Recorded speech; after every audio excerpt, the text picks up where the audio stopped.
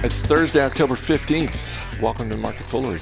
I'm Chris Hill. With me today, she's back. It's Emily Flippen. Good to see you. Hey, good to see you too, Chris. We have got yet another stay-at-home stock that's hitting a new high. We have some news in the fitness industry that we will get to, but we are going to start with a rough day for one particular group of shareholders. Shares of Fastly down 25% at the moment. The Edge Cloud platform cut revenue guidance for the current quarter because of a reduction in business from its largest customer, which is TikTok. Now, they didn't say that in the announcement, but Fastly has previously said that TikTok is their biggest customer.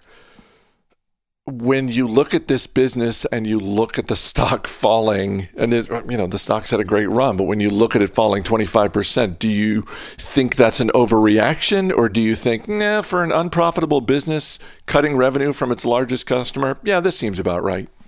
I think it's a natural reaction. When you have a stock like Fastly, which, as you mentioned, has been a high flyer for this entire year, and you have negative news coming out, decreasing revenue guidance, 3.5% on the low end, up to 8% on the high end. So a pretty substantial decrease in expectations for the next quarter. It's natural to see a really volatile reaction. We saw that yesterday with the stock falling 25-30% after hours. What is worth mentioning, though, is that it brings the stock back to the price it was maybe around a month ago. And that's not to say that you should ignore this news. It's just to say that the context for Fastly leading up to this announcement was that there was really, really high expectations. This is going to impact them next quarter. Management has been upfront about that. Long term, I don't think it changes the thesis if you're an investor in Fastly at all. And it's a reminder that this is the cost of doing business when you are buying shares of an unprofitable growth company. I mean, this, for everyone who likes to look at the PE ratio, if you're not profitable, you're looking at that revenue number, and this is what happens. This is why there are some people who say, no, I'm not interested. Get back to me when you're actually profitable. Do you think it's a buying opportunity? It's hard to say whether or not it's a buying opportunity because we don't know the full impact. I think if you are interested in Fastly's business, the stock is clearly more attractive today than it was yesterday or the day before. So I'm not sure. I'm not a personal investor in Fastly because of the fact that it's a revenue model that's based off of usage. And when you're trying to predict usage from large customers like TikTok, it's naturally going to be really volatile here. So when I look at the company, the thing that stands out to me most in this report is the fact that usage was so down for TikTok, its largest customer. And for context, TikTok is around a 12%, I think is the estimated number for Fastly's revenue that is resulted from TikTok. And the reason why I'm surprised that usage is down is because, as we saw earlier this year when FaceApp was subject to these privacy concerns, the Russian-owned company that has an app, plays around with your face a bit, we saw downloads for FaceApp skyrocket just because it was in the news and people were becoming aware of it as a program. I had half a mind to believe the same thing would happen for TikTok as it came into the news, but people willing and interested in downloading the app would increase. But it does just go to show how many people have been impacted by the privacy concerns as TikTok, that TikTok is not using Fastly's business as much as they were in prior quarters. If you're an investor in Fastly, I wouldn't overthink this news. Whether TikTok leaves entirely as a customer or otherwise, Fastly provides a really, really necessary services for the companies that it serves. But it is important to understand that this is a usage-based model, and the only way they keep their dollar-based net retention rate greater than 130%, which is about where investors have anchored expectations for Fastly, is by increasing usage and upselling their current customers. Clearly unsuccessful in doing that this quarter. Last thing before we move on, did you say that, so TikTok's their biggest customer, they represent 12% of their revenue? I believe so, yes. I would have thought it would have been higher, like just on a percentage basis, just based on what we saw here. I mean, we've seen examples of, in the past decade of companies that are key suppliers to Apple, and Apple represents, 40% or higher of their revenue. And, it's great to be a key supplier to Apple right up until the moment that Apple decides to take their business somewhere else. So the fact that TikTok represents 12% of their revenue, it's like, okay, like I can see the case you're making. So what's really interesting here is that while the focus has been on TikTok, when I mentioned that lowered guidance, that's 3.5% on the low end to 8% on the high end for the next quarter, there is more baked into that number than just decreasing usage from TikTok. There's a handful of other customers we can assume that are also seeing decreased usage. So it's not just TikTok. But what's also worth mentioning, I think is relevant to point out in this situation, we've gotten questions about it, is the shareholder lawsuit against Fastly right now. It's a class action lawsuit essentially saying Fastly should have disclosed the reliance that it had on TikTok in terms of revenue because of the political issues associated with serving Fastly as a customer. And the reason why I think that lawsuit probably doesn't go anywhere is because Fastly, just like every other US-based company, isn't obligated to break out customers unless they represent more than 20% of their revenue. So the fact that Fastly was below that number, TikTok was below that number, I think protects Fastly a little bit in terms of that lawsuit. I don't want to dismiss it completely. I am clearly not a lawyer, but that was just my 2 cents when I saw that, and it's worth mentioning. It's only around 12% of revenue, so it's not a huge deal if you're a Fastly shareholder. Third quarter profits and revenue for Sleep Number came in much higher than expected. Shares of the mattress retailer up 10%, hitting a new all-time high. Sleep Number, if you're of a certain age, you remember this is the company that used to be called Select Comfort, changed their name, for obvious reasons. I get this. Like this is a business that has struggled in the past because they're selling an expensive item. It's not the repeat purchase that we like to see. It's not a subscription model like we like to see. But as more and more people are looking around their homes, and let's face it, I mean, some of the articles I've read over the last 6 months in terms of the stress level of people in America and people having trouble sleeping. Yeah, I get why they're investing in better ways to sleep. Maybe some of those Fastly shareholders are now thinking about how they can improve their sleep tonight, right. Thinking about getting themselves a what's Sleep the name Number. Of that company again? Where do I get a new mattress? There's very clear tailwinds this quarter for Sleep Number as a result of the pandemic, and management specifically called it out in their call. They said people are investing in their homes. We've seen them spend money on things that they perceive to be important for their home life over this year, and your mattress, believe it or not, is actually one of those things. But I don't want to downplay just what a turnaround story this has been for Sleep Number. They've been investing in their product line far before the pandemic. They released what's known as the first smart bed, their Sleep Number 360 bed, and that's supposed to automatically adjust specific associations of your mattress depending on your specific sleep needs. So it's part of the digitization that we've seen of people's homes. Sleep Number plays really, really well into that. But what's really interesting to me about this quarter is not just the digitization, not smart beds or the pandemic. It's the differing expectations that analysts from Wall Street had versus what we're seeing reported this quarter. Sleep Number had to close a lot of their stores, their showrooms, because of the pandemic. And I think there's a belief among investors and consumers that when you spend money on a mattress, you want to have the opportunity to lay on it first. And we've seen companies, Casper and Purple being good examples, disprove that concept by selling a lot of mattresses digitally with this 30-day back return policy.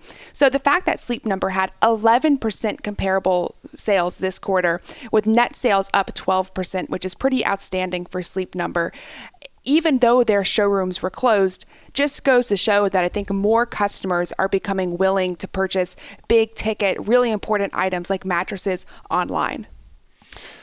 And when you look at the technology that they're using, I'm saying within the beds, within the mattresses, there is a differentiation there. They are selling a premium product, but it is different from what you're getting from Casper, Purple, any of the direct consumer businesses we've seen pop up over the last 5 years or so, or any of sort of the traditional mattress retailers as well.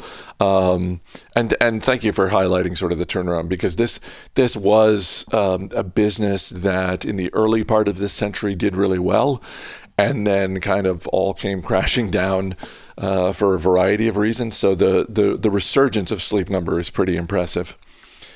We've got a couple of different things going on in the fitness industry. On the downside, 2 more fitness chains, small chains, but chains nonetheless, declaring bankruptcy. One is YogaWorks. The other is Psych Fitness, which is an indoor cycling fitness chain, I believe based in the greater New York City area. YogaWorks has around 70 locations. At the other end of the spectrum, Peloton, which isn't quite at an all-time high, but is within shouting distance of an all-time high, got a couple of upgrades on Wall Street. Bank of America increasing its price target on Peloton to $150 a share. Right now it's around $133, $134. I have a few thoughts on this, but when you see this pair of news items, what goes through your mind as an analyst? I'm interested to hear your thoughts, but what goes through my mind is this story totally depends on how you paint it. I think it's easy to look at these numbers and look at these bankruptcies and say at-home fitness is going to permanently kill gyms, or paint it as, look, COVID has put a lot of small businesses under pressure, and the fact that gyms have been closed, sure, while it's been a tailwind for Peloton and at-home fitness companies, at the same time, it doesn't completely destroy the value proposition of going out to the gym.